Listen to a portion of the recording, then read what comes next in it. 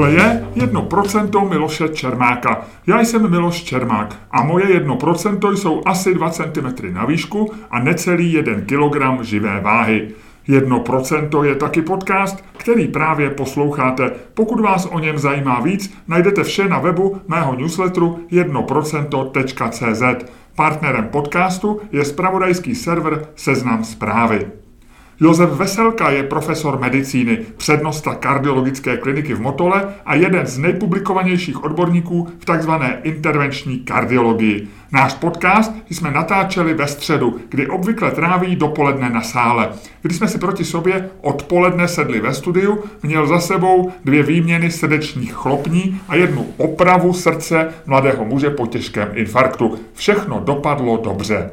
Josef Veselka je také spisovatel a autor novinových článků, což je jeho nová kariéra, které se věnuje asi posledních 8 let. Teď v červnu 2022 křtí svoje 2 knížky. Román Srdcaři, který vyšel loni, ale kvůli covidovým opatřením se ho pokřtít nepovedlo. A pak sbírku povídek Špitál, která vychází právě teď, obě i v audioverzi. V mém podcastu už Josef Veselka byl, protože se známe dlouho a dobře, jsme podobně staří, takže mě potěšila malá óda na schopnosti padesátníků, která v podcastu zazní. Rozhovory s Josefem Veselkou jsou každopádně inspirující, ať už je vedeme v hospodě u piva, či ve studiu při natáčení podcastu. Tentokrát jsme mluvili o tom, kdy nás nahradí roboti a umělá inteligence a v které z těchto 2 profesí to bude dřív, jestli v medicíně anebo v psaní. Mluvili jsme také o covidu, který ještě není za námi, ale z nejhoršího jsme už snad venku. Zeptal jsem se, proč jsme jako Česko dopadli v dosavadní bilanci pandemie tak špatně, mezi nejhoršími v Evropě, a počet lidí rovnající se menšímu okresnímu městu zemřel nejspíš zbytečně. Zajímalo mě, zda byly podle Josefa Veselky nutné tvrdé lockdowny a také to, jak si odborně i lidsky rozumí s kolegy, kteří měli na pandemii jiný názor než on. Konkrétně třeba s Lukášem Polertem, s kterým se jako s anesteziologem občas setkává i na sále. A konečně hovořili jsme o válce na Ukrajině, o tom, co invaze a následná izolace Ruska znamená pro medicínu a kardiologii a jaký je rozdíl mezi Rusy a Rusáky. Přeji vám příjemný poslech.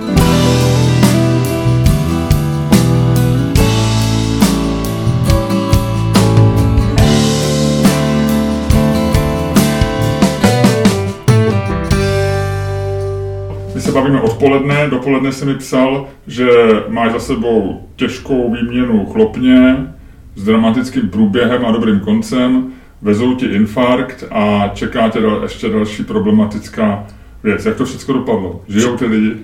Tak nevím, jestli žijou v tuhle chvíli, ale když jsem odcházel z práce, což bylo před 3/4 hodinou, tak žili a všecko dopadlo úplně luxusně. Jako dneska je, jak jsem ti před chvílí chtěl říkat, dneska je bezvadný den. Čemu to přičítáš? Čemu můžou ty lidi děkovat nejvíc za to, že jsou naživu? Můžou děkovat tomu, že mě je 57, že naší staniční je někde je v 5. dekádě svého života, ty děvčata kolem ní většinou taky, že s Petrem Hajkem, se kterým jsme dělali jednu věc, tak ten taky je jenom o mě, jsou málo mladší než já, a s Radkou Adlovou, se kterou jsem dělal některé ty věci, tak ta taky žije svoji 5. dekádu života. Takže k tomu vlastně jdeš docela dlouho, než se to naučíš a než se všichni sehrajou, takže to je, já bych řekl, ono to bude znít možná někomu jako nadsázka, to je jak orchestr. Že když ten orchestr, když ho dáš dohromady z dobrých solistů nebo z dobrých jednotlivců, tak bude fungovat dobře, ale nějakou dobu to bude trvat, než se sehrajou. A ten kolektiv se sehrává už hodně dlouho, a tak vlastně bych řekl, že jsme skoro na vrcholu toho, co kdy možná budeme předvádět. Co pak jako nadsázka, ono to zní úplně jako óda na padesátníky, což je pro moje uši a pro mě osobně je to, řekl bych, rajská hudba. Málo kdy dneska člověk slyší pochvalu na padesátníka, spíš už jsme ty, kteří zabírají místo. Aha. Je tenhle ten věk, který ty si popsal, to znamená, řekněme, ta 5. dekáda života. 6. dekáda života, děkuju, nějakým způsobem něco jako sweet spot v profesi lékaře, protože každá profese má nějaký, nebo sweet spot, možná špatný slovo, možná vrchol. Vrchol je lepší než sweet spot. Vrchol v profesi, každá profese má vrchol jindy. Určitě říká se, že matematici musí všechno vymyslet do 27. Říká se, že nebo víme, že sportovci v různých sportech mají různě svůj vrchol a gymnastka je v 15 a řekněme basketbalista ve 25, ve 30, různě. U lékaře je to jak? Podle toho taky, co děláš. No, myslím si, že když se živíš čistě rukama a máš tam malej, jako menší ten intelektuální vklad, tak si myslím, že potřebuješ tak 20 let nějakého zrání. To je takže jako když něco zraje v sudu, tak ty zraješ v nemocnici a měl by si zrát tak 20 let.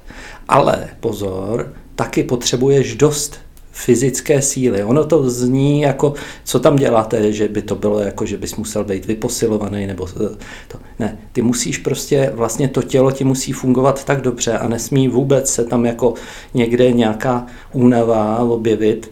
Takže si myslím, že po 40, že to je vlastně začíná takový ten vrchol a teď záleží, v jaký se držíš kondici a jak ti ty ruce fungují. Takže někomu můžou fungovat nejlépe v 50, někomu v 60. Profesor Pavko dneska operuje mu 2,80. Asi není na vrcholu, ale prostě vypadá fantasticky, jako když vypadá jako sportsman prostě.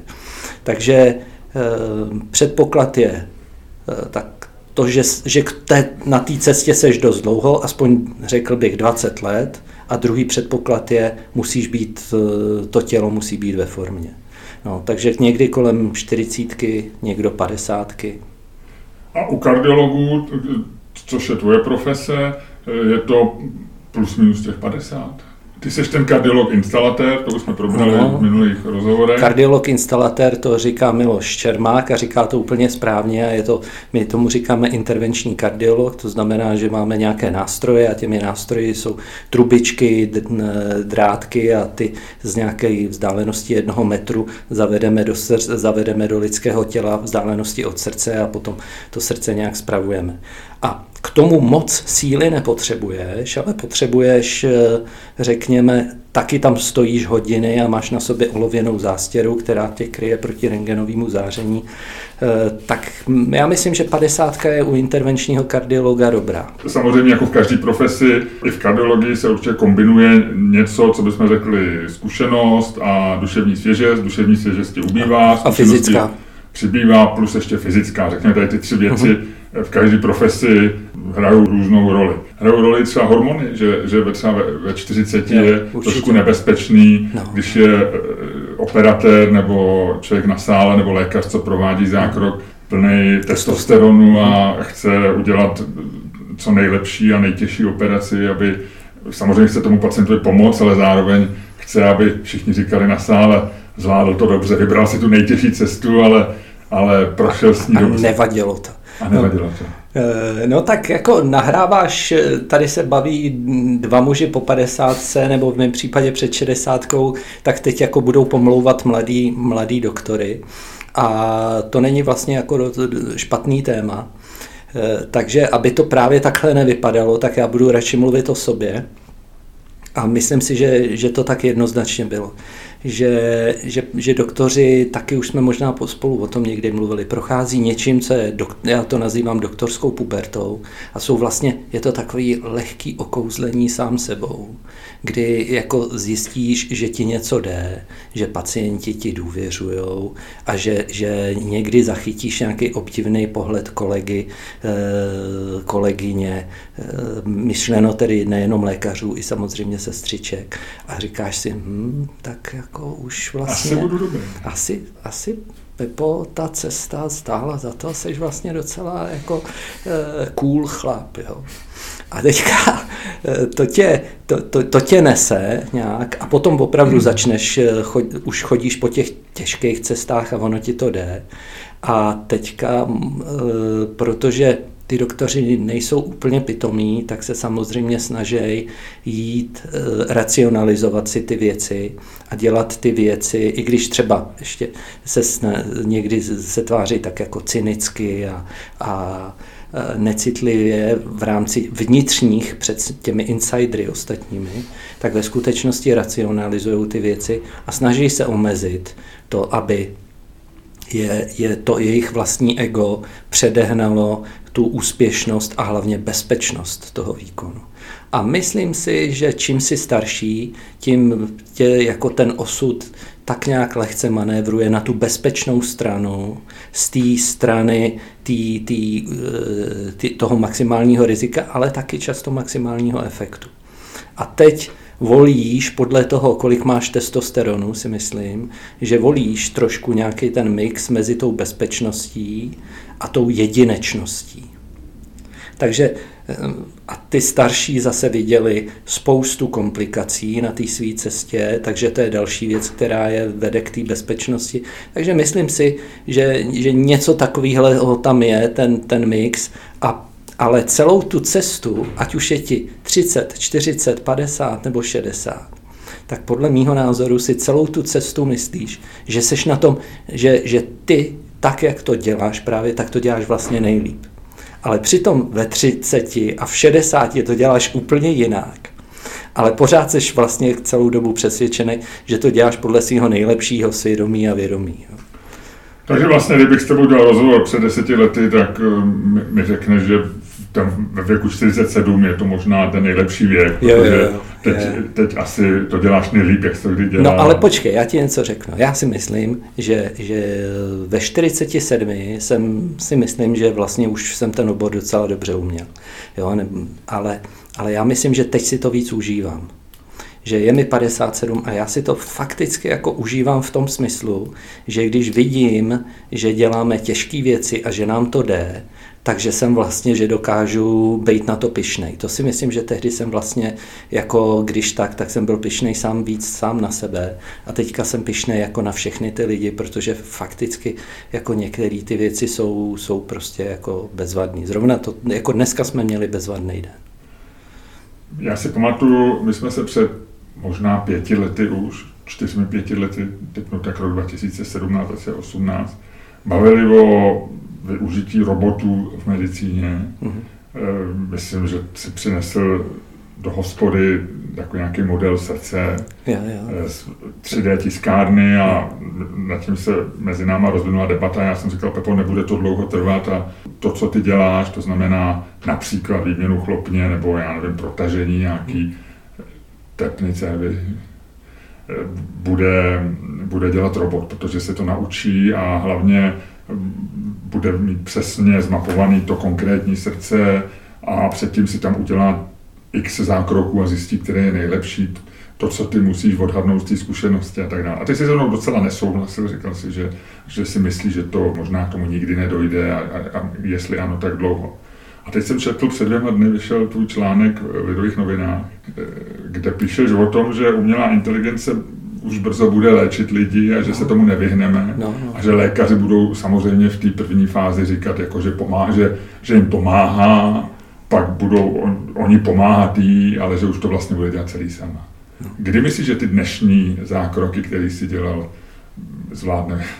zvládne algoritmus a robotická ruka místo ruky Josefa Veselky? Tak já nejdřív řeknu takový ten obecný rámec. Já pořád si stojím za tím, co jsi říkal, že jsem tvrdil před 5 lety a současně si stojím i za tím, co jsem teď napsal vlastně do těch lidovek. Myslím si, že v medicíně bude umělá inteligence a teď umělá inteligence a robot je něco, co já trošičku rozlišuju a potom to jako za chvilku to budu definovat. Tak umělá inteligence od nás bude nenápadným způsobem, a to říkám vlastně pro ty, kteří to nečetli článek, takže pro většinu lidí, nenápadným způsobem přebírat všechno. Bude to tak, že obrázek, který my uděláme a který může vlastně udělat naprosto jako jednoduše nějaký laborant, vás dá do nějakého tunelu, on vás to prozáří rentgenovým zářením, říká se tomu CT, a po milimetru vás rozkrájí na jednotlivý takový salámový sekce, jako plátky salámu, pak to celý poskládá, tu skládačku, a z toho vyjde vaše tělo. A teďka tohleto předá té umělé inteligenci a ta umělá inteligence řekne, aha, tak prostě Čermák. Kámen ve žlučníku, druhý kámen, ta levá ledvina, nic moc, játra šílený, prostě pankreas, ten to honí místo těch jater a tak dále, prostě bude říkat. To si teď vymýšlíš, je to tak? Ne? Absolutně si není to o mých játer. Ne, já jsem ani neřekl jako Miloš Čermák, já jsem řekl prostě náhodou Čermák. A takhle vlastně to jako bude ta umělá inteligence a bude mít v hlavě archív, který bude jako archív 10 000 doktorů na pražských klinikách a posoudí to mnohem lépe, než všichni doktoři, kteří by to v téhle zemi posoudili. Tak to je něco jiného. A to už dneska se ale v podstatě děje, když jsou zobrazovací metody, například ledviny nebo něco takového. Ne, já bych řekl, že dneska, pokud já vím, a nejsem úplně teda v tomhle tomu úplně jin, tak dneska jdeme po téhle cestě a už to jako ta umělá inteligence umí napovídat. Takže dneska jsme ve fázi, kdy umělá inteligence napovídá. Potom bude umělá inteligence jako reálně asistovat doktorům a potom budou doktoři asistovat té umělé inteligenci a já ve svých 57 se toho pravděpodobně nedočkám. Všichni moji žáci, dneska 30-tníci, jsou toho 100%. O tom jsem prostě, na to bych dneska jako dal ruku do ohně, ty se toho dočkají. Ale, a teď se vracím ještě k té otázce, robot je něco, kdo tě operuje. A dneska vlastně robotická chirurgie, o té se už v kardiochirurgii mluvilo před 25 lety. Vlastně se to vůbec nikde neuplatnilo, kromě operace prostaty. Všechno ostatní jsou pořád spíš jako jednotlivé ostrůvky na té mapě světa, kde umějí operovat tohle a tohle. Ale ve skutečnosti, kromě té operace prostaty, a to by vysvětlil, zrovna teda teď v pátek byl v Lidovkách rozhovor s profesorem Babiukem a ten vysvětluje, proč je to jako lepší, protože operuješ na hrozně malém prostoru a děláš tam pohyby, ten robot tam udělá pohyby, který by lidská ruka neudělala. Ale jinak se to vlastně moc neuplatňuje. Pořád totiž... No a není to jenom tím, že my teď natáčíme ve studiu, je odpoledne 4 hodiny a něco a typuju, tak za půl hodiny sem přijde paní uklízečka, která tady uklízí. A není to jenom proto, že dneska je to levnější, když to dělá doktor, který má 100 000 měsíčně. Přiznám se, jaký je dneska průměrný plat doktora v Česku? Podle toho, jak jsi starý, no ale tak řekl bych, že když jsi dobrý doktor, tak vyděláš třeba 1 000 000 korun za rok. Jo. Tak, že je to pořád levnější mít tady toho doktora, než vyvíjet to zařízení, tak dotáhnout ho do konce. Není to mnohem dražší. My jsme si vždycky mysleli, že umělá inteligence nahradí dělníky v továrně, nahradí paní uklízečku, tady bude jezdit takový ten lux samo a asi by to šlo. Ale proč, když ona je tak levná? Proč, když ten dělník je tak levný? A mnohem dřív se dneska nahrazuje, já nevím, překladatele a programátoři, protože už jsou algoritmy, které jsou schopný, byť ne úplně 100% kvalitně, ale do velké části nahradit nějakou intelektuální práci. Není to tím? No, já myslím, že ne. Protože kdyby si vymyslel robota, který bude perfektně operovat, tak vlastně nahradíš celý jeden obor, jako nahradíš všechno, co se dneska skrývá pod pojmem chirurgie a v tom by byly samozřejmě další obory, jako ortopedie a tak dále. Ty bys to vlastně jako mohl nahradit, že by to ten robot uměl a bylo by to velmi efektivní, ale hlavně ty, kteří s tím začali, to jsou ty vojáci, který si mysleli, je válka v Afghánistánu, helejte se, my tady prostě pošleme 1000 robotů na polní obvaziště, někdo to tam dá na pacienta a v Bostonu to bude jako v nemocnici, tam budou 3 patra a ty budou operovat na tu dálku. Ne, ukázalo se, že ten problém je v tom 3D vidění.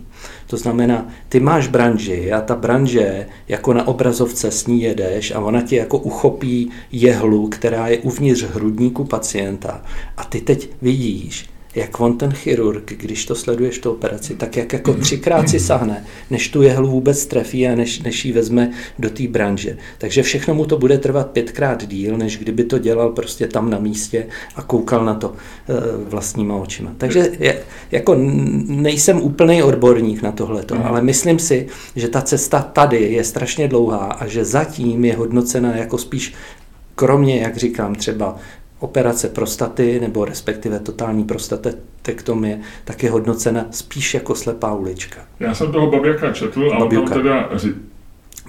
Babiuka, omlouvám se panu profesorovi. Jo. Pana profesora Babiuka, ten já toto četl, a on tam ale taky říká, že se všechny ty operace tímhle způsobem nedělají, protože je to strašně drahý. Je to drahý, no. Že tam nějaké věci jsou jenom na jedno použití a samozřejmě dneska nejdražší věc na světě jsou zdravotní zařízení, léky a všechno. Ne, léky. Ono to drahý asi je. To bylo můj... No, ono je to drahý, protože to pomáhá chirurgovi, který to stejně operuje. To neoperuje žádná umělá inteligence, to operuje jenom on a jemu místo jeho rukou tak pomáhají nějaký branže nějakého robota. Jo. Ale kdyby jsme měli nějakou tu umělou inteligenci, která bude řídit ty branže, tak by to vlastně jako vyřídilo úplně půlku medicíny, všechny chirurgické obory, protože by to jako ten robot dělal zvlášť. Takže já myslím, že to by bylo... Skoro si myslím, že by to vlastně ve skutečnosti dneska bylo těžší, než letět na Mars. Jo? Že můžeš letět na Mars, musíš do toho dát hodně peněz, že Musk to prostě celý, že je to fantastická idea a že by to byla prakticky srovnatelná věc s tím Muskem, že by jako umělá inteligence začala operovat. Podle mě je to jako těžší úkol pro lidstvo, než letět na Mars. A jsi si 100% jistý, že vy jako lékaři tomu nebráníte a nekomplikujete nástup těch technologií, protože vlastně nechcete, za prvé tam může hrát roli to ego, protože nikdo si nechce připustit, že ho nahradí počítač. To je ten známý příklad toho, jak se přednášející ptá, myslíte si, že za 10 let nahradí většinu lidské práce, všichni zvednou v sále ruku, nebo 90% v sále zvedne ruku.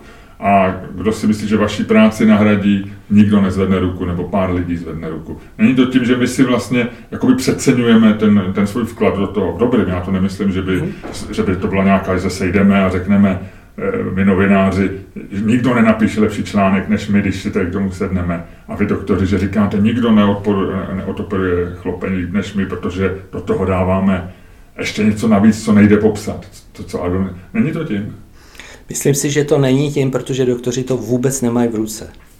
Jako to začne, tahle fáze bych si tipnul, že začne až ve chvíli, kdy ten kompetitor přijde.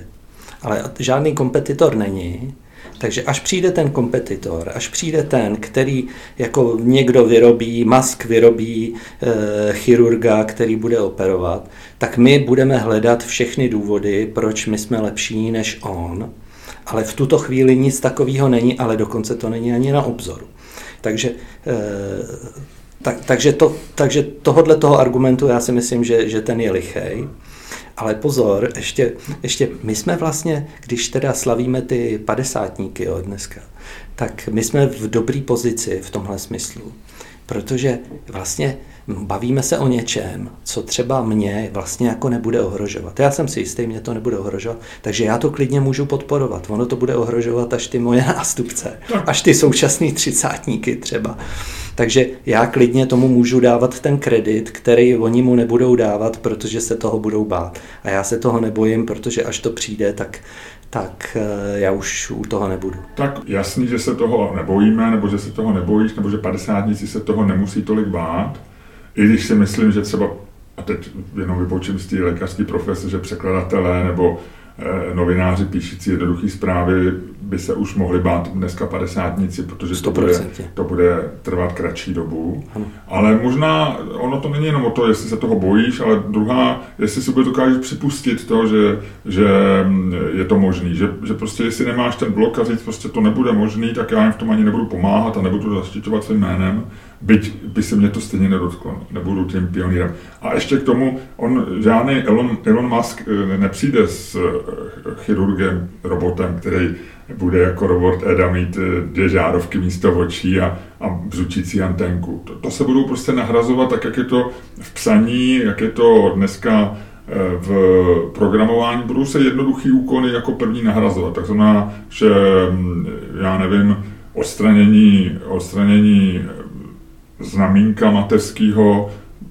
vlastně, jak ty říkáš, bude to asistovat, takže tam ten člověk jenom třeba přiloží takhle k tomu nějaký zařízení a ono se prostě odoperuje, že to znamínko, zašije se to samo a tak. A vlastně ti nedojde, že nahradíš toho lékaře. On nepřijde operatér, který bude umět tak jako profesor Pavko uříznout Václavu Havlovi plíci. On prostě bude nějaký zařízení, který významně zjednoduší nějakou část té operace.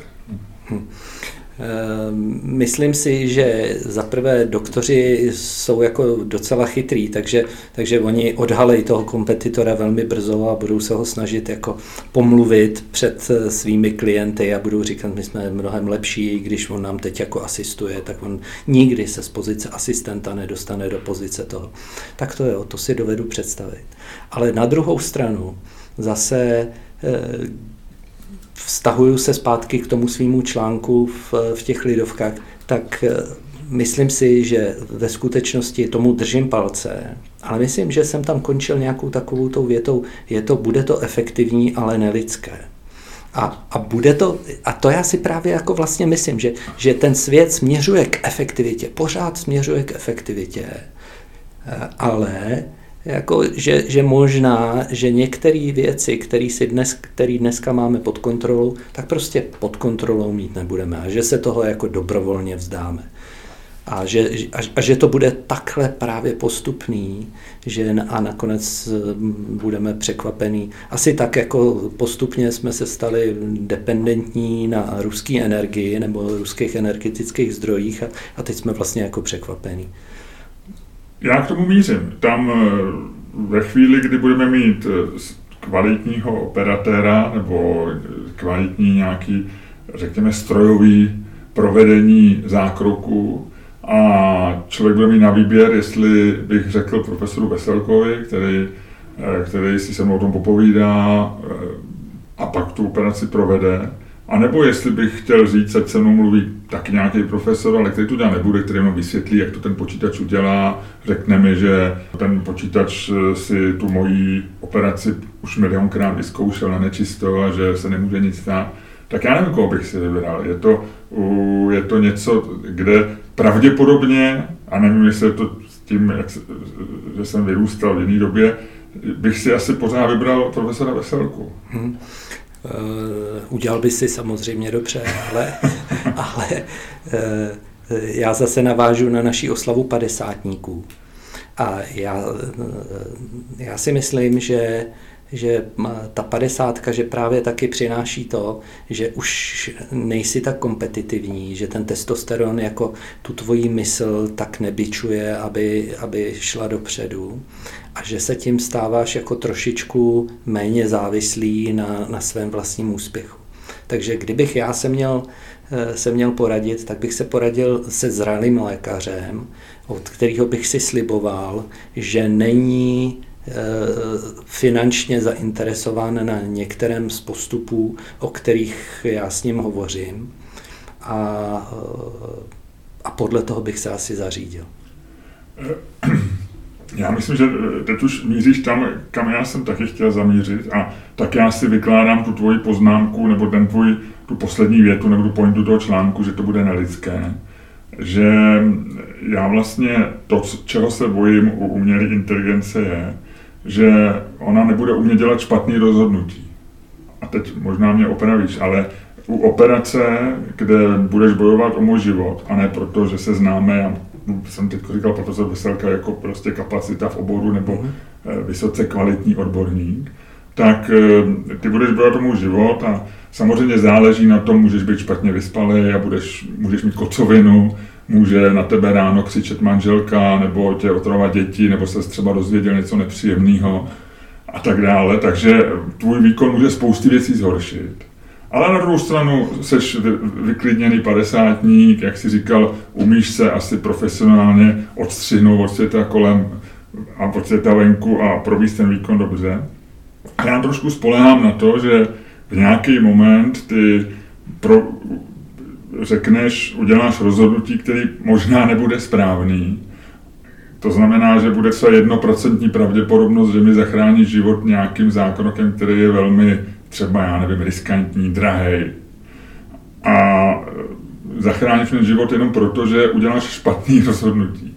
A ten počítač, nebo ten algoritmus, a teď záleží, jak bude naprogramovaný. Třeba bude naprogramovaný na to, že když je pravděpodobnost záchrany života menší než 3% a zároveň cena chlopně, kterou mi tam dáš, 500 000, tak třeba někdo v nemocnici tam dá podmínku, že 500 000 budeme riskovat ve chvíli, kdy je víc než 10% záchrany života. A já budu trochu spoléhat na to, že když mě bude operovat člověk a projde nějakou půlhodinovou nebo hodinový strastiplným zákrokem, tak vlastně bude chtít ten můj život zachránit. Třeba ne, třeba se pletu. A asi to bude morální, jak bude naprogramovaná, protože ona vlastně ušetří chlopeň, která je drahá, který je omezený množství pro někoho, komu zachrání život s větší pravděpodobností. A to mi přijde na tomto nelidský. Ale možná to bude správný z hlediska nějakého obecného lidského, nevím. Teď se bavíme vůbec o algoritmech nějakých autonomních přístrojů, ale ten přístroj se může jmenovat robot, který operuje, to je nám teď bližší, nebo se to může jmenovat auto. Za jakých okolností auto narazí do přecházejícího člověka. Ale já bych se bál víc, ještě to úplně souhlasím s tím, co jsi řekl, to bych podepsal, ale ne víc, ale současně bych se bál ještě jedné situace. Záleží ohromně na to, my každý den, několikrát, teda já ve své práci, každý den zvažuju poměr risk-benefit. To může někdo zvažovat v bance a já to prostě zvažuju každý den a riziko toho výkonu, který pacientovi chystáme versus přežije, nepřežije, ale pozor. Teď, když tenhle ten přístroj, který to bude zvažovat místo mě a bude to ta umělá inteligence, bude programovat, protože primárně ho někdo musí naprogramovat, on se potom bude nějak dál vyvíjet, ale bude přemýšlet jako 30, 40, 50 nebo třeba 70. Jo? A teď 30 řekne, pane Čermáku, já vás chci dneska operovat, když tu operaci jako dobře přežijete. A teď Čermákovi ale není 55, ale 85. Když tu operaci dobře přežijete, tak já vám nabízím, já si myslím, že budete žít dalších 10 let s docela dobrou pravděpodobností. No, spíš 5, ale jako v dobrém stavu. Když tu operaci nepůjdete dělat, neuděláme, pane Čermáku, tak zemřete zřejmě do 3 měsíců, ale zemřete rychle náhlou smrtí. Teď jsem to vykonstruoval, aby to bylo zjevné, jak to má dopadnout. A ten počítač řekne, ten ti nevysvětlí to, co jsem ti teď já naznačil. A on řekne, Čermáka budeme operovat. Riziko operace 20%. My kalkulujeme na 5leté přežití, když ho nebudeme operovat. Riziko 5letého přežití je 50%, když ho budeme operovat 70%. Nebo zisk přežití. A udělá tu efektivní věc, aniž by se tě na to zeptalo, protože ho vlastně naprogramoval 30 a 30 si nedovede představit, že někdo v 85 řekne, víte, já už jsem jako vlastně všechny důležité věci přežil.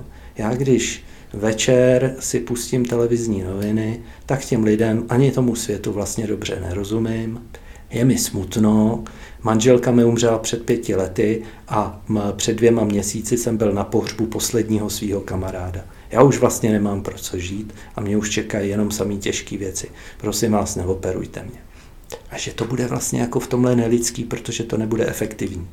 A že ten pacient bude jako a teď ty by si na to mohl říct. A kdyby byl dobrý algoritmus, tak by samozřejmě počítal i s tímhletím.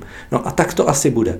Budou nějaký algoritmy horší, pak budou lepší a ještě lepší. No a potom nás jako vymáznou, protože budou prostě tak lidský a tak efektivní, že my do toho nebudeme mít moc co mluvit. Ty jsi v jiném článku, který jsi nedávno psal o plagiátorství, jsi tam psal, že jsi recenzoval 1000 článků. 1500 jsem odhadl. 1500. Z toho desítky z nich byly publikovány v těch nejprestižnějších časopisech v oboru, ve 3, myslím si psal. Ano. Ale říkal si, že když o tom střízlivě přemýšlíš, tak 10 z nich změnilo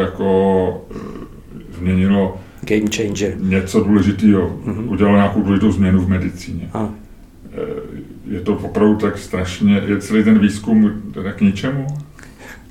Miloši, tohle je tak citlivý téma, protože i na tenhle článek jsem potom dostal vlastně jako z akademické obce nějaký pohoršený reakce. Takzvaný kartáč. No. Myslím si, že je neefektivní, že zkoumáme spoustu věcí a teď to je velmi subjektivní, to, co říkám, takže nedělám si nárok na to, že se mnou budou všichni souhlasit. Že jsme malá Česká republika, že zkoumáme spoustu nějakých drobností a že když řekneš, prosím vás, proč, a teď abych se někoho nedotknul, ale proč musíme mít odborníka na Indonésii, který zná kmeny v nějakém pralese a oni ti řeknou, no právě proto, aby jsme jako Česká republika měli někoho, kdo tomuhle bude rozumět. A já na to říkám, my jako Česká republika vůbec nemusíme mít odborníky na všechny věci.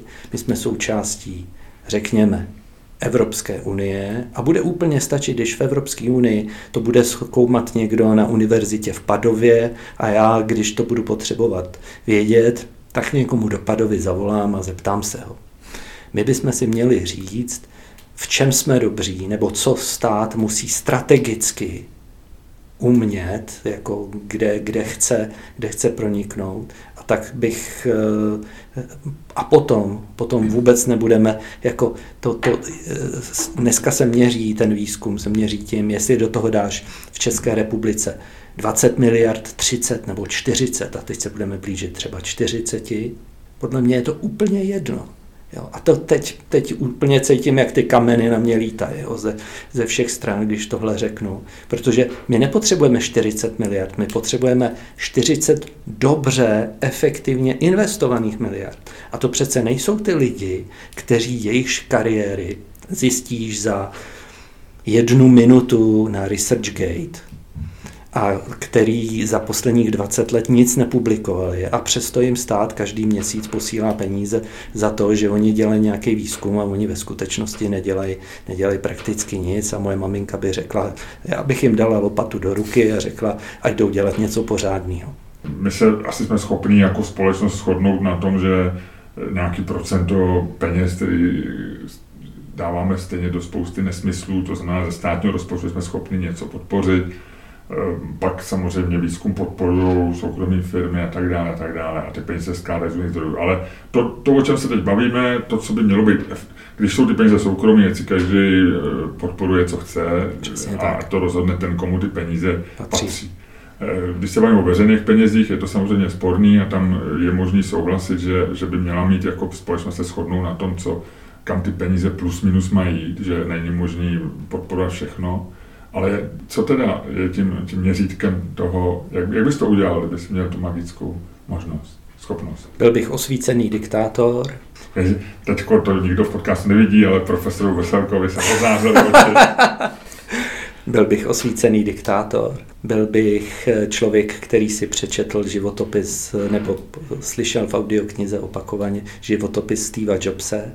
Představil bych si situaci, že Steve Jobs se zpátky vrací do Apple, kde s nimi má asi rok takových jako nenápadných námluv a oni ho furt přemlouvají, aby se ujal firmy. A on sonduje tu firmu, takže bych si udělal to, jak on sondoval, takže bych dělal to, čemu se říká dneska takovým hezkým slovem evaluace výzkumu. Takže bych udělal evaluaci výzkumu. No a pak bych se zařídil jako ten Steve Jobs, který 70% výrobků, který v té době Apple produkoval, tak prostě řekl, přátelé, tak těch 70% výrobků možná, že se mýlím, ale jsem tady nakonec šéf, tak i šéfové dělají chyby a já nejsem neomylnej. Takže ty hodíme do stoupy a budeme produkovat jenom 30% výrobků, který jsem teďka na ně jsem ukázal. Tohle on udělal a Apple se v závislosti přesně po tomhletom rozhodnutí, který muselo být velice těžký a který může udělat právě jenom osvícený diktátor, protože jinak se vždycky najdou velice dobré důvody, proč to neudělat. A všechny ty lobby, které v té státní moci fungují mnohem efektivněji než ještě u soukromníků, tak to zastaví. No ale to je cesta k efektivitě, takže něco takového bych asi uspořádal. Jo. No a potom se stala nejcennější firma na světě. Jiná otázka je, že my možná bychom nedokázali tím způsobem odhadnout. My nevíme, u základního výzkumu někdy prostě efektivita. Můžu ti skočit do řeči? No, ta řeč je velmi nespojitá. Ne, my jsme si teď krásně jako vyměnili ty pozice, protože já jsem doktor a profesor Karlovy univerzity a měl bych ti teď přesně říkat to, co říkáš ty. A ty by si mě měl říkat, ale Pepo, to je přece strašně neefektivní, jako takhle to nefunguje. A já bych měl říkat, ale Miloši, víš, ten základní výzkum, ten člověk přece chodí 20 let do práce, nemá ani jednu publikaci a po těch 20 letech najednou přijde s něčím naprosto fantastickým, fenomenálním a ohromí tím celý svět. Tak tohle samozřejmě je ten nejčastější, jsou dva argumenty, tak tenhle je ten nejčastější.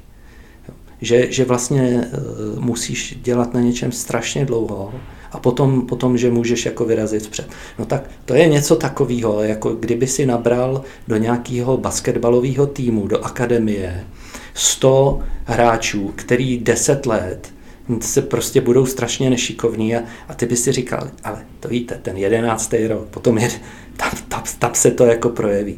Myslím si, že je to velmi neefektivní a že se to samozřejmě může stát. A my máme taky v medicíně něco, čemu se říká case reporty. To znamená, něco se ti někde povede, ty to jako pošleš a potom se to zdá, že by se to dalo zobecnit. To se nedá podle mě zobecnit. Tak to je ten první argument. A teď ten druhý argument, kde s tím úplně souhlasím, protože základní výzkum je za prvé nesmírně zapotřebí. A tam můžeš skládat ty skládačky těch informací, které se zdají, že jsou jakoby v první fázi úplně k ničemu, ale pak si někdo proto sáhne pro tuhletu informaci a použije ji například v tom, že edituje genom, protože to vlastně poprvé udělali lidi, co dělali základní výzkum. A teprve potom jako došlo k tomu, že ale já si pořád myslím, že nejčastěji, a to teď mluví zkušenost skeptika a zase se těším na ten kartáč, jak jsi říkal, takže nejčastěji to je tak, že to jsou argumenty, které vedou jenom k neefektivitě a k tomu, že se chrání neschopní lidi, kteří by měli, jak říkávala moje maminka, dělat něco pořádného.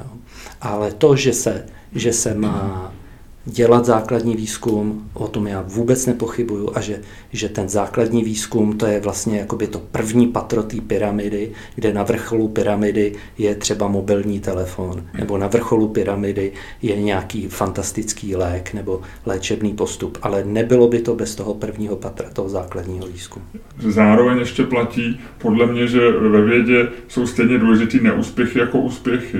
A je takový to známý zkreslení, takový ten bias, že prestižní časopisy samozřejmě publikují, když se něco povede. Nepublikují, když někdo 2 roky něco zkoumá a zjistí, že to nejde. Ale ono to je vlastně strašně důležitý, protože někdo to vyzkoumat musel, tu slepou uličku.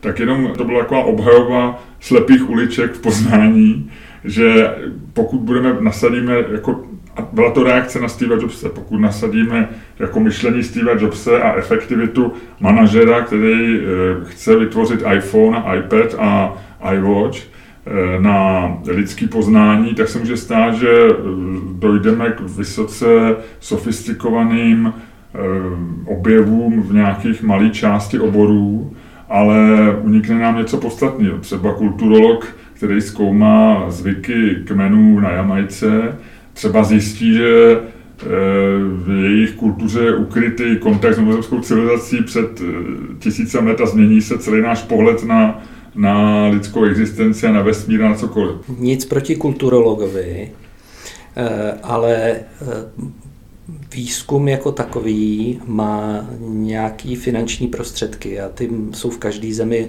určený. A tudíž musí zohledňovat nějaký přínos. A zase teď nechci, aby to znělo proti základnímu výzkumu. Vůbec ne. Jo. Ale tak to byl ale otázka toho kulturologa, ano, ale kde je to na té vaší prioritě? Nějakou škálu musíš udělat, no tak 1 až 1000, tak kde on je? On je na druhém místě nebo na 900? Jasně. Takže to je a jakou cenu budou mít ty jeho výsledky. No a druhá věc je, znova opakuju, prostě základní výzkum, ano, ale měli bychom si pořád říkat, že jsme součástí většího celku, než je Česká republika. Že vůbec nehleďme dneska na Českou republiku. Jeden z dobrých důvodů, proč je Evropská unie, je, že některé věci by stačilo, kdyby byly na jednom místě v Evropské unii, nebo na 2 třeba, protože vždycky je dobrá kompetice. Ale rozhodně ne, to je jako v každém čínském městě, kdyby to bylo. Úplně poslední otázka k tomu, jenom jsi si teda jistý, že taková ta kvantifikace vědy, to měření, ty jsi zmínil publikační skóre, dá se spoustu věcí měřit a tím pádem zkoumat objektivitu, ty jsi říkal, něco je na 900. místě, něco na 3. Tak tam k tomu dospějeme tím, že nějakým způsobem snažíme kvantifikovat něco, co ty lidi dělají. Tak jestli tady ta kvantifikace, to, že vlastně spolu soutěžíte podobně jako tenisti na žebříčku ATP, anebo na žebříčku v kanadském bodování, kde máš prostě 10 přihrávek a 27 gólů a to se ti spočítají body a tím pádem se přesně ví, že jsi 127. nejefektivnější hráč ligy v této chvíli. Prospívá to vědě, nebylo lepší. Moje představa vědy by byla taková, že ve 20 nebo v 15 nebo někdy se rozhodnu o lidech, kteří jsou mimořádně chytrý a kteří zároveň mají touhu poznávat. A těm bych dal nějaký peníze a ať si s nimi dělají, co chtějí. A takhle, to je můj recept Miloše Čermáka na vědu. Takže taky asi poslední poznámka na tohleto. Za prvé, evaluace vědy, jmenuje se to scientometrie a dělá se to špatně. To znamená... To se strašně podobá scientologii. No, tak je to nepřesný a já mám rád sport a individuální sporty v posledních části, nebo řekněme v poslední dekádě svého života právě proto, že tam jako na ty sportovce je dobře vidět, že on to nějak zaběhne, něco skočí a tak dále. To ve vědě není. Tam docela často platí něco jako v umění, jestli se ti obraz líbí nebo nelíbí, jestli se ti výsledek tohoto vědce zdá dobrý, článek hezky napsaný a prostě jestli z toho máš dobrý pocit. Potom k tomu, jak ty si říkal, jak bys to udělal, já bych to udělal ještě malinko jinak. Já bych taky vlastně nehodnotil projekty, já bych hodnotil lidi. A řekněme u těch vědců do 40 let, tak tam bych to udělal stejně, jak jsi to řekl. Že to znamená, talentovaným lidem bychom dával nějaký limitovaný peníze na nějakou limitovanou dobu, ať se ukážou. Ale spíš na projekty ne na lidi, ale řekněme nad 40. tam bych jako řekl, co jste udělal za posledních 5 let nebo za posledních 10 let, tady máte nějakou anamnézu a mně je vlastně jedno, co vy budete dalších 5 nebo 10 let dělat, protože vy už jste dokázal, že to dokážete, takže u vás je dobrý předpoklad, že vy ty peníze neprobendíte a že za 5 nebo za 10 let tady přijdete s něčím, co má cenu. A takhle bych to dělal u těch, řeknu, už těch jako dospělých nebo zralých vědců a myslím si, že by to bylo daleko spravedlivější, než přidělovat peníze k nějakým projektům, protože jestli stát, a teď mluvím o České republice, ale myslím si, že je to dost obecné, jestli stát něco opravdu neumí, tak je to rozdělovat státní peníze na nějaký projekty. Tam si myslím, že to se státu opravdu nedaří. Já jsem několikrát zmínil tvoje články a tím se dostávám k tomu, že ty už asi 5 let, možná i víc, 7 let intenzivně píšeš. Ze začátku jsem byl trochu spoluviníkem, protože jsem tě požádal pár článků do Hospodářských novin, tam si pak začal psát pravidelně, vydal si knížku povídek, vydal si knížku sloupků právě pro Hospodářské noviny. Loni si vydal román Srdcaři o kardiologovi a kardiochirurgovi, řekl bych velmi inovativně napsaný román. Řekněme, možná částečně autobiografický román, rozložený do 2 hrdinů, to je jenom moje interpretace. A dneska se bavíme proto, že zítra křtíš svoji další knížku a to je vlastně soubor krátkých povídek, který si psal pro Lidové noviny. Jaký máš ze své kariéry spisovatele pocit? Tak začalo to, že jsem psal do novin, jak jsi říkal, a potom se to tak trošku jako v jeden okamžik ještě začal jsem sahat po beletrii a myslím si, že jak to novinářské psaní, tak řekněme ta beletrie, že mě ohromně jako vylepšili život, že se můj život stal mnohem zajímavější, že mi to strukturovalo myšlení, protože musím k věcem zaujímat postoj a umět ho formulovat. A tím si vlastně dělám pořádek ve své vlastní hlavě, že v Srdcařích to si řekl asi tak, jak já to cítím taky, to znamená, je tam spousta autobiografických prvků, anebo je tam ještě víc, spíš prvků generačních, což slyším taky od lidí z naší generace, kteří to četli a jsou zdravotníci, takže mi někdo napsal, že tak vlastně různí lidi z celé České republiky, jako z různých míst v České republice, mi psali, že to je vlastně, jako by se jim to stalo. Jo.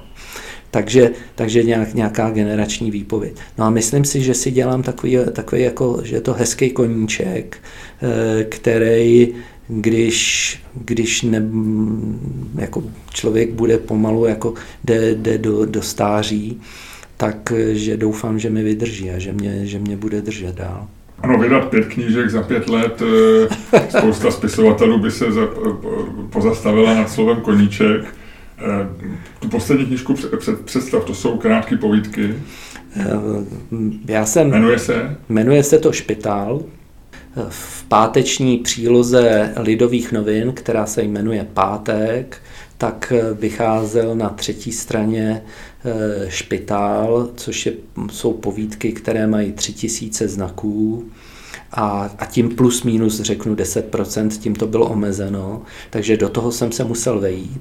Nejprve jsme se domluvili na roční spolupráci, pak jsme ji protáhli na 1,5 roku, protože byla covidová doba, takže tam jako ten covid tam hodně rezonoval.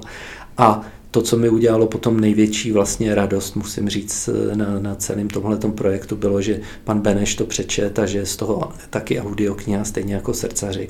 A že mě osobně ty audioknihy, jak Srdcařů, tak toho Špitálu se zdají prostě jako ještě, řeknu, třeba o 50% lepší než ten text samotný. Používá se slovo špitál? Říkáš ty špitál? Říká se v Motole, někdy ještě jsem ve špitále, nebo...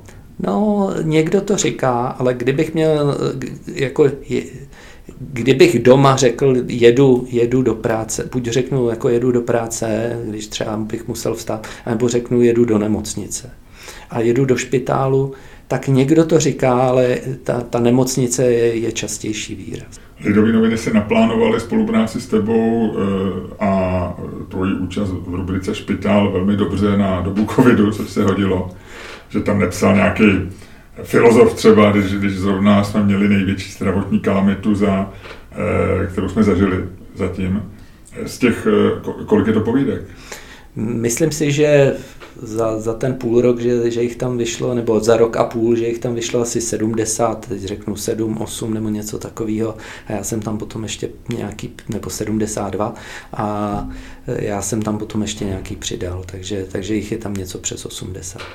Přes 80 krátkých povídek, jaká ti nejvíc přirostla k srdci? Máš tam nějakou, kterou máš rád víc než ostatní? Zítra se bude číst na tom křtu Andrea. Na to jsem měl jako hodně pozitivních, až pro mě překvapivě, jako že mi nějaký lidi psali, že to se jim líbilo, ale většinou mi psali ty pozitivní, když měli pocit, že píšu o nich. No, jistě se mi tam líbí. A Andrea je Andrea je o mladé ženě, to se opravdu stalo, o tom, že 35letá žena, která byla, tuším, plus minus ve 30. týdnu těhotenství, dostala infarkt a já jsem k ní jel. A když jsem jí to udělal, tak jsem říkal, to bude vaše první dítě. A ona říkala, ne, 5. A já jsem říkal, jak se bude jmenovat? A ona říkala, jako já. Tak jsem se slíkal na sále, šel jsem se podívat, říkal jsem si, tak to je Andrea. Takže budou Andrea. Tak, a dopadlo všechno dobře. A dopadlo všechno dobře. Pak mi asi v hlavě mám toho anděla z Hollywoodu, o kterým jsem včera mluvil taky s panem Benešem, že se mu líbil, jestli by to nechtěl přečíst, že nám někde chyběl centimetr k něčemu, aby jsme dosáhli nějakého unikátního cíle. A v lidském těle nemohli jsme tam dosáhnout a najednou prostě přiletěl nějaký anděl a ten anděl řekl tady a dal mi do ruky nějaký nástroj. Já jsem nevěděl, že ten nástroj máme a udělali jsme to. A že pro toho pacienta to bylo opravdu jako anděl a celý to bylo jak z Hollywoodu. Nebo myslím tělnatý muž a mladý úředník, to si myslím, že bylo taky ze života, jak někdo na schůzi v nemocnici usnul a i když se to odehrávalo v jeho kanceláři a tak. Propsala se do toho hodně ta covidová doba? Moc. Když jsem potom tu knížku slyšel jako audioknihu, tak jsem si říkal, že nejlepší povídky z toho, podle mého názoru, jsou ty, které mají obecnou platnost a kde jsem nereagoval na nějakou konkrétní situaci. To znamená, příliš se tam propsala ta covidová doba. A teď jsem cítil, že vlastně negativně. Negativně, myslím si, že kdybych vlastně nebyl v covidu, tak bych možná polovinu těch povídek, který vlastně jsem psal z týdne na týden a často reaktivně podle toho, co se dělalo kolem mě, tak polovinu těch povídek bych vlastně škrtnul, protože to člověk psal pod nějakým tlakem té situace, kterou v nemocnici prožíváš a vlastně ty veřejné diskuse, očkovat, neočkovat, covid je chřipečka, nebo je to celosvětový nebezpečí a tak dále. Takže myslím si, že když ta covidová doba pomine, takže vlastně, když někdo si to bude číst, tak už ta autenticita té situace, že vlastně trošku vyprchá a že ty povídky nemají takový nějaký zajímavý a zobecňující charakter. Jak proměnila ta covidová doba vztah společnosti k lékařům a tu lékařskou profesi jako takovou z tvýho pohledu? Je to něco, co, jak ty říkáš, možná vyvane a trochu na to zapomeneme? Je to něco, kdy jsme si lékaři začali víc vážit, protože jsme jim drželi palce, ze začátku jsme mi tleskali ve čtvrtek v 5 odpoledne, nebo jak to bylo? Nebo naopak spoustu lidí začalo být skeptických, protože třeba nevěřilo očkování, nebo mělo pocit, že se opatření přehánějí a vinili z toho třeba lékaře, že dělají z toho příliš velký drama. Co podle tebe převažuje? Myslím si, že v té akutní fázi, když bych to řekl medicínskou hantýrkou, že to jasně zdravotníkům a nejenom lékařům, i zdravotním sestrám, že to jasně pomohlo a jejich prestiž stoupla. A myslím si, že je to stejný jako třeba, když by si říkal, nějaký politik udělal něco fantastického, já nevím, premiér Fiala jede na Ukrajinu a tam se setká se Zelenským, tak všichni si řeknou, v tu chvíli jsme dojatý a řekneme si, to je borec. Kdyby druhý den byly volby, tak Fiala prostě bude kroužkovaný jako borec číslo 1. A potom se stane to, že člověk na to tak pomalu zapomíná, ono to vyvane, já si myslím, že už to vyvanulo, že přijde inflace, je drahý benzín. A že jsou úplně jiný problémy, takže tohle bych nějak nezveličoval.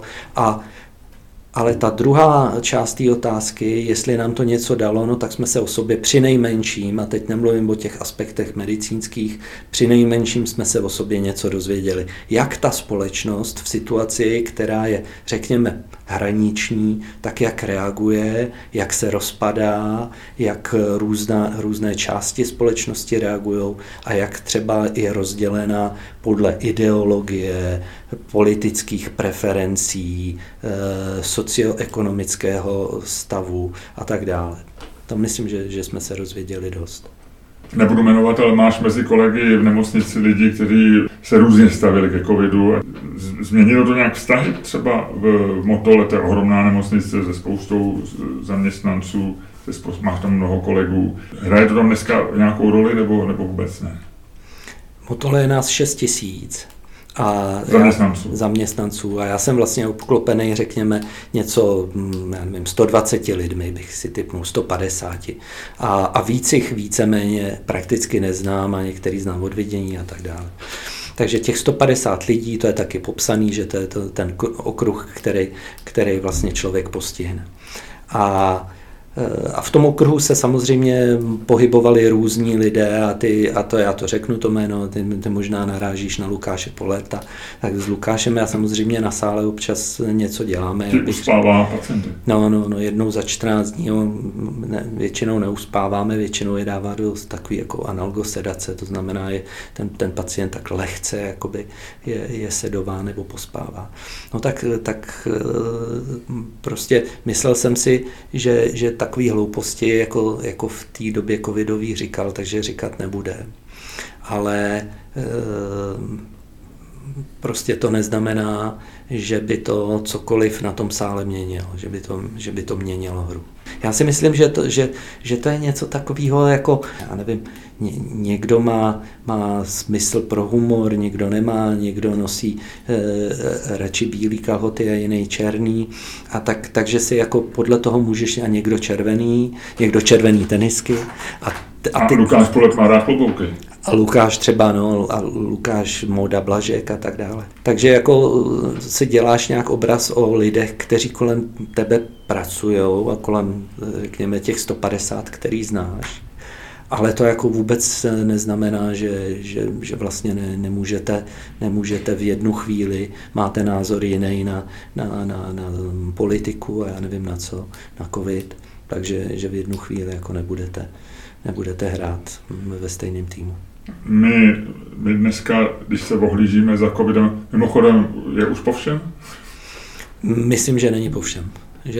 Že prostě se to bude jako vracet. Jasně, známe takovou tu odpověď, že se z toho stane taková další chřipka. To nevím, já jsem to tak nechtěl říct, ale myslím si, že prostě... Že ještě zažijeme třeba lockdown ještě? Myslím si, že lockdown nezažijem. Myslím ve souvislosti s covidem. No. Myslím si, že lockdown v souvislosti s covidem nezažijem, ale že venku z toho nejsme. Ale že je vlastně červen, takže se všichni radujeme. Jasně. Nemůže být lepší měsíc. Když se ohlížíme za covidem, tak samozřejmě trošku bilancujeme. Asi tím nejobjektivnějším měřítkem bude ty takzvaný nadúmrtí, což je slovo, které jsme se naučili, možná i objevili tady pro tuhletu příležitost. A používalo se předtím nadúmrtí? No používalo, ale třeba já jako kardiolog jsem ho neznal. Tak nadúmrtí, ty si napsal, že zmizelo okresní město. Jak se dneska zpětně díváš na covidovou pandemii?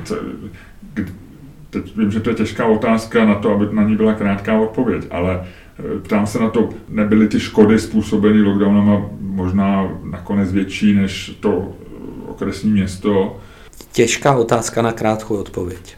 protože to mě v hlavě naskakuje spousta vláčků, do kterých bych měl teď naskočit a něco o tom říkat. Takže já bych řekl asi ten úplně první pocit. Byla to velká zkouška celé společnosti a v té zkoušce jsme uspěli právě tak, jaké máme na úmrtí. A teď, když budeme mluvit o tom našem evropském prostoru, tak jsme příliš neuspěli. Prostě byla to zkouška, a byla to zkouška všech, doktorů, politiků, prostě pacientů, ochoty se očkovat, prostě celá společnost a neuspěli jsme. A je tam pár bodů, třeba možná jeden, klíčový, kdybychom jednu zatáčku vybrali, tak je nás tady, a teď řeknu plus minus, o 10, možná o 20 tisíc víc. Ta zatáčka byla na Vánoce, byla před Vánoci a teď doufám, že to řeknu dobře, 2020. A v té době byl ministr Blatný, byl to nový ministr a udělal špatné rozhodnutí v tom smyslu, že se prostě, ať už to bylo tak, že se nechal umluvit, že Německo zavíralo, celá Evropa zavírala, Česká republika rozvolňovala. Protože si lidi chtěli nakoupit. Protože si lidi chtěli nakoupit a ministr Havlíček řekl prostě větu, za kterou bych ho dal na pranýř při nejmenším, že vlastně chceme to otevřít, aby si to lidi prostě trošku užili. A proto jsme to otevřeli. A tohleto otevření před těmi Vánoci. A zároveň těsně před nasazením vakcín. Stálo pravděpodobně, a teď už to nemám v hlavě přesně, věděl jsem to přesně, ale ten můj odhad, teď bych řekl docela kvalifikovaný, 10 až 20 tisíc životů. To je 10 tisíc životů, to je jako by někdo vybombardoval město. Jo.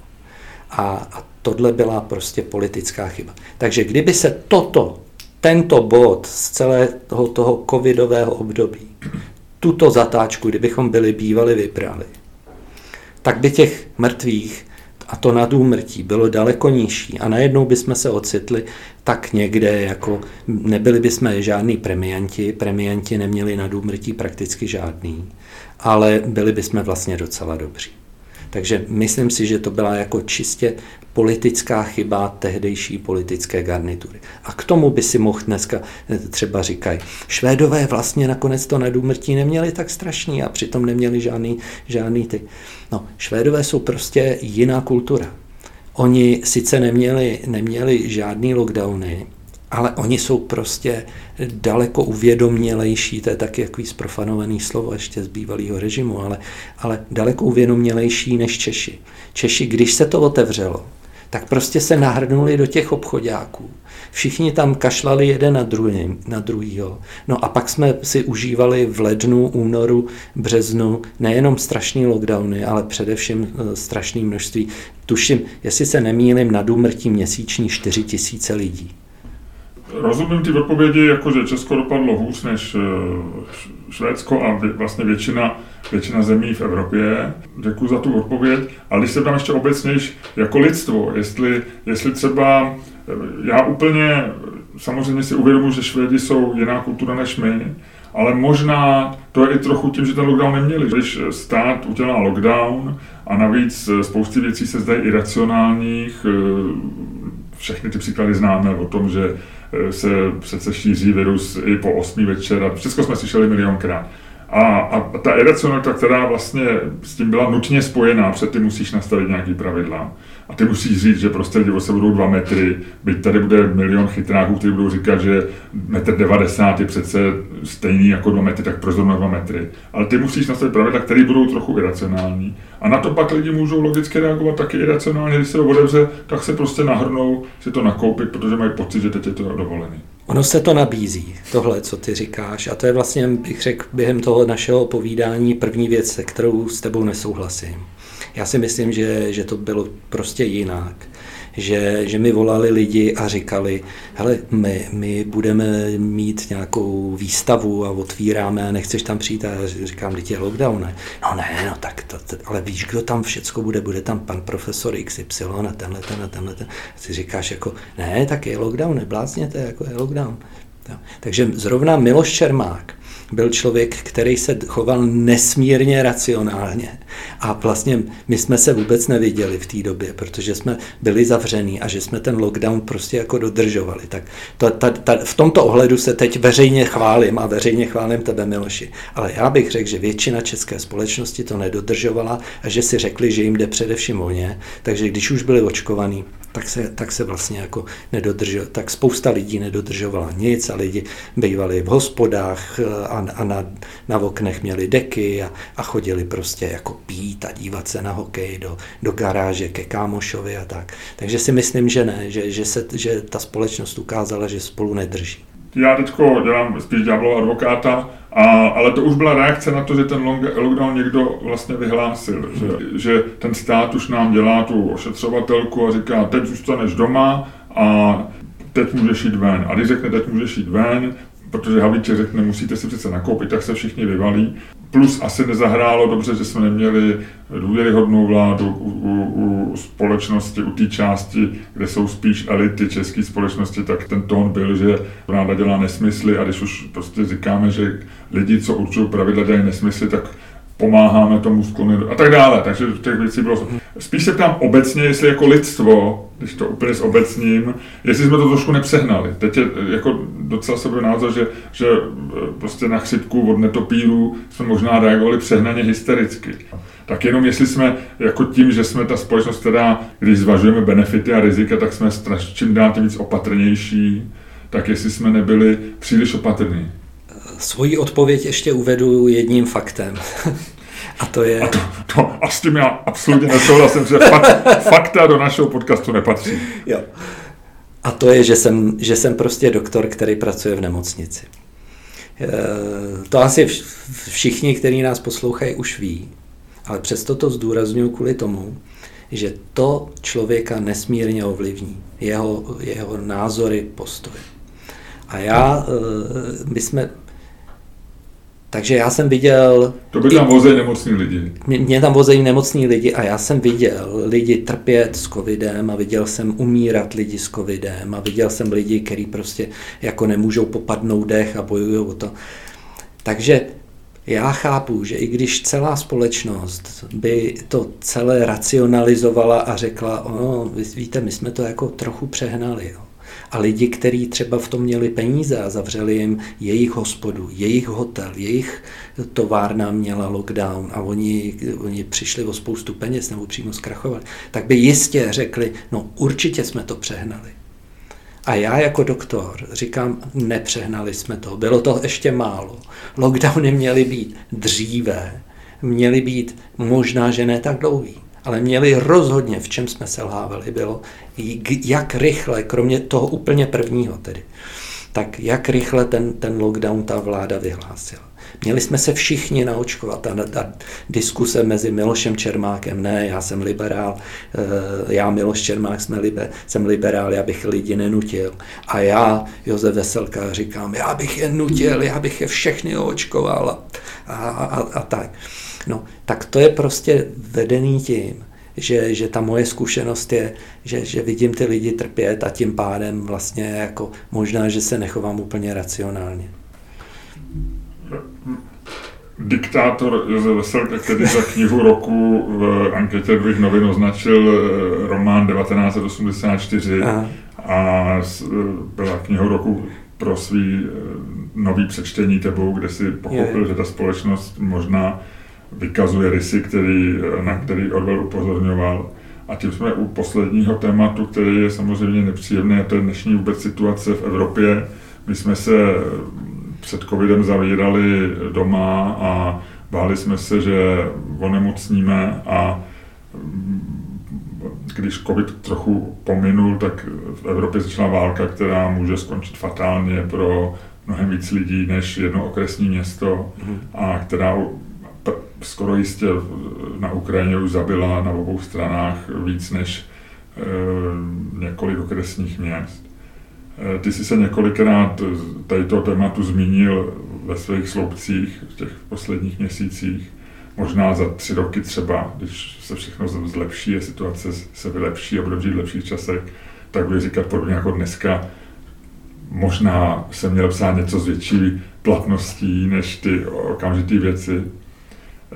Jak si to vysvětluješ, že v roce 2022, když se tady bavíme o algoritmech, který neumějí udělat špatné rozhodnutí a bavíme se o vědě a o lidské civilizaci a o tom, jak zachraňuje ty životy, vlastně začne válka, o které jsme si mysleli, že už nikdy nebude. To znamená válka, kdy na sebe střílejí lidi a jezdí tanky a děje se to, co se děje. Je to součást lidské povahy, je to součást lidských dějin. Dějiny neskončily v 90. letech tím, že všichni se teďka obejmeme, nebudeme zbrojit a bude to fantastický.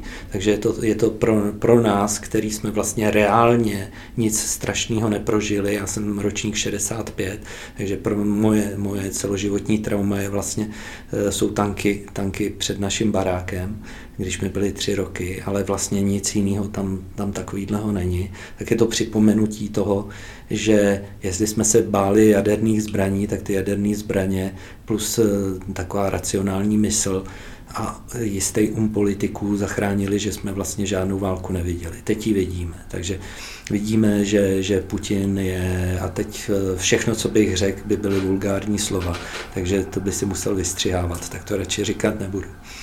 A Putina nemáme rádi. Nemáme rádi pana Lavrova a bohužel taky, abych jako nestřílel jenom do těch oblíbených terčů, tak dalším, ale taky vlastně docela oblíbeným terčem jsou evropští politici nebo evropští lídři, kteří vůbec nevím, když se čteme 3 měsíce předem, že americké výzvědní služby říkají, Putin zaútočí na Ukrajinu. Tak proč 25. ráno nebylo 6 balíčků Evropské unie, proč jako nebylo na stole, proč jsme na to nebyli připraveni, protože já když dneska ráno, když jdeme na sále něco dělat, tak si předem řekneme, co jdeme dělat.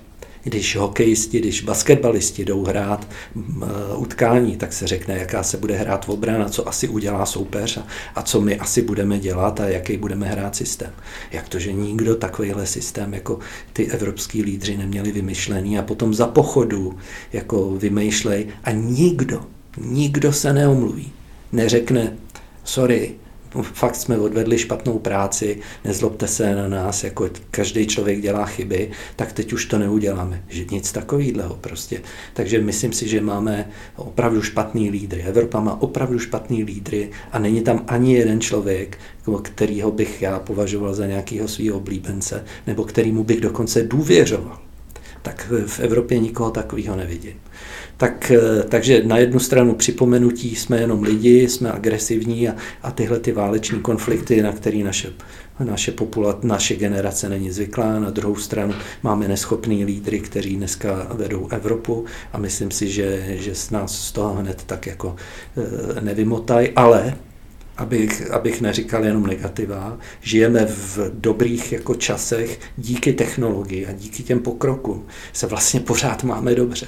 Díky kapitalismu, který je prostě při všech svých slabostech je to nejlepší, co zatím asi člověk jako z hlediska nějakého společenského uspořádání vymyslel. Podle těch sloupků, co jsem četl, tak ty si spíš takový jestřáb, ty evropským politikům vyčítáš spíš, řekl bych, váhavost. Kromě toho, že nebyli připraveni, ale i když to teďko dohánějí, tak si myslíš, že bychom měli reagovat nějakým způsobem razantnější?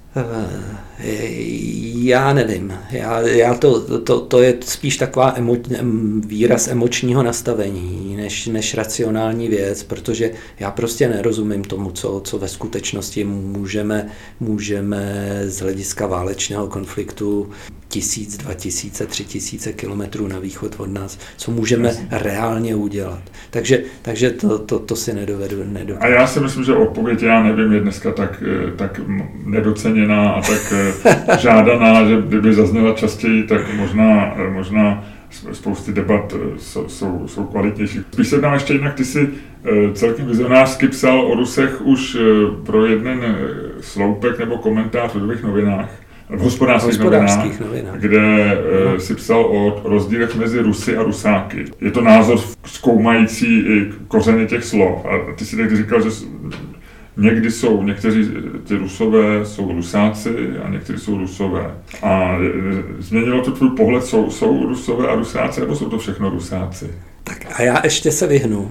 Napsal jsem v roce 2014, kdy ty si pracoval v Hospodářkách a byl to můj jeden z prvních, jestli ne vůbec první článek, když byl Krym, tak jsem byl ohromně naštvaný na naši politickou tehdejší garnituru.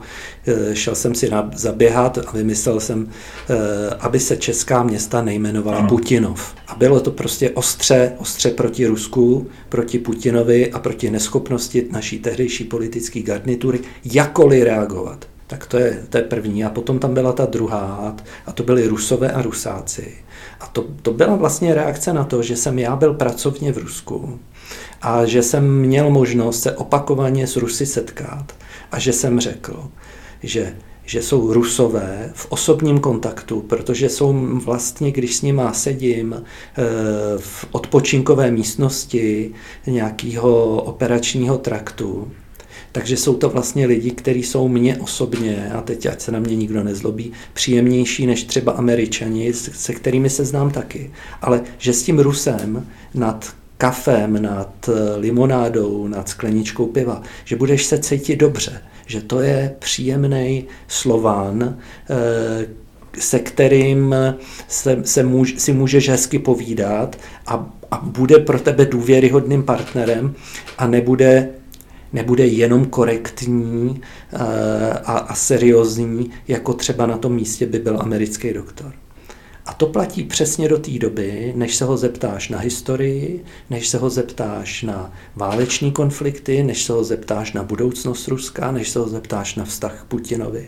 A v tu chvíli se z toho příjemného Rusa stává Rusák, protože on jako řekne, ale to je úplně v pořádku, jako my jako bychom měli mít jako území Sovětského svazu a my bychom měli vládnout a vy jste jako ve sféře našeho zájmu. Takže ten Rusák jako Rus je příjemný člověk, ale Rusák je imperiálně smýšlející Rus a obávám se, že jich je vlastně absolutní většina. A nebo je to možná, jak ty říkáš, a tam se omlouvám, že jsem se špatně pamatoval, ta dvojpolovost, že každý v sobě má Rusáka, někdo většího, někdo menšího. A já to uzavřel, jestli si dobře pamatuju, větou, že prostě už jakýsi pan Stevenson psal o tom, že existuje Dr. Jekyll a Mr. Hyde a že to jsou prostě Rusové a Rusáci. Nicméně já jsem se na to ptal umyslně proto, že se chci zeptat, jak ovlivnila válka na Ukrajině nebo invaze Rusů na Ukrajině tvůj obor. Protože kardiologie je dneska obor, kde spolupracuješ, kde píšeš práce s lidma, kteří sedí na různých místech světa a jste pod ní podepsaný. Tak jestli dneska to máme brát tak, že i v kardiologii nebo obecně v medicíně šestina světa, nebo kolik Rusko asi méně, šestina byl Sovětský svaz, ale prostě část světa musíme vynechat a nebrat v úvahu a oni si budou dělat svůj výzkum a svoji kardiologii a zbytek světa nebo západní svět bude dělat svoji kardiologii. Medicínu to ovlivnilo v tom smyslu, ale to byl i covid, jo? Že jsme se teď poslední 2 roky tak zavřeli, opouzdřeli, začali jsme všechno mít online, ale nebyli jsme prezenčně na různých kongresech. Mně se zpomalil život, přestal jsem lítat do zahraničí pracovně a vlastně 2 roky jsem byl v České republice. Vztah k Rusku, já jsem si osobně řekl, prostě do Ruska už nikdy nepojedu, dokonce takhle, a myslím si, že to dodržím. Do Ruska nepojedu, rozhodně Rusům jako nebudu pomáhat. A teď si narazil... A to si pamatuju, že jsi jezdil hodně do Petrohradu. Byl jsem v Petrohradu, v Moskvě, v Novosibirsku. Učit kolegy, dávat chlopně. Tak. A teďka jsme vlastně zrovna najali paní doktorku z Ukrajiny a takový hezký scénář by byl, kdybychom jí něco naučili a pak bychom třeba to jezdili i dělat na Ukrajinu a tam jim pomáhat, pokud oni tady úplně nezůstanou, ty naši Ukrajinci, co jsou u nás na klinice. No. A teďka ten vztah té vědy a Rusů je pro mě věc, kterou nemám sám v sobě úplně dořešenou a hledám ten postoj, který v tuto chvíli určitě teda není definitivní. Ale obecně si myslím, že všechno, co se týká zábavy, tak a teď zábava je skutečná zábava, ale zábavou je i sport, je i umění, takže bychom měli Rusy úplně ignorovat. To znamená, když někdo řekne, že na Roland Garros oni můžou, ale na Wimbledon nemůžou, tak já bych řekl, nemůžou nikam. A absolutně podporuji to, že nemůžou na Wimbledon. My bychom je měli úplně vyřadit, aby jsme na ně jako na zem udělali pořádný nátlak v tom smyslu, že aby věděli, že tohle je na hrubý pytel hrubá záplata.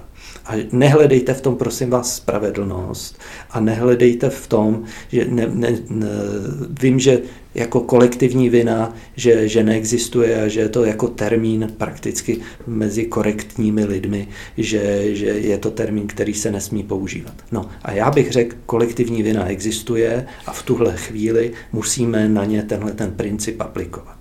A pak je něco, kdy já mám spolupracovníky na nějakých pracech Rusy a teď jsme diskutovali, co s tím uděláme.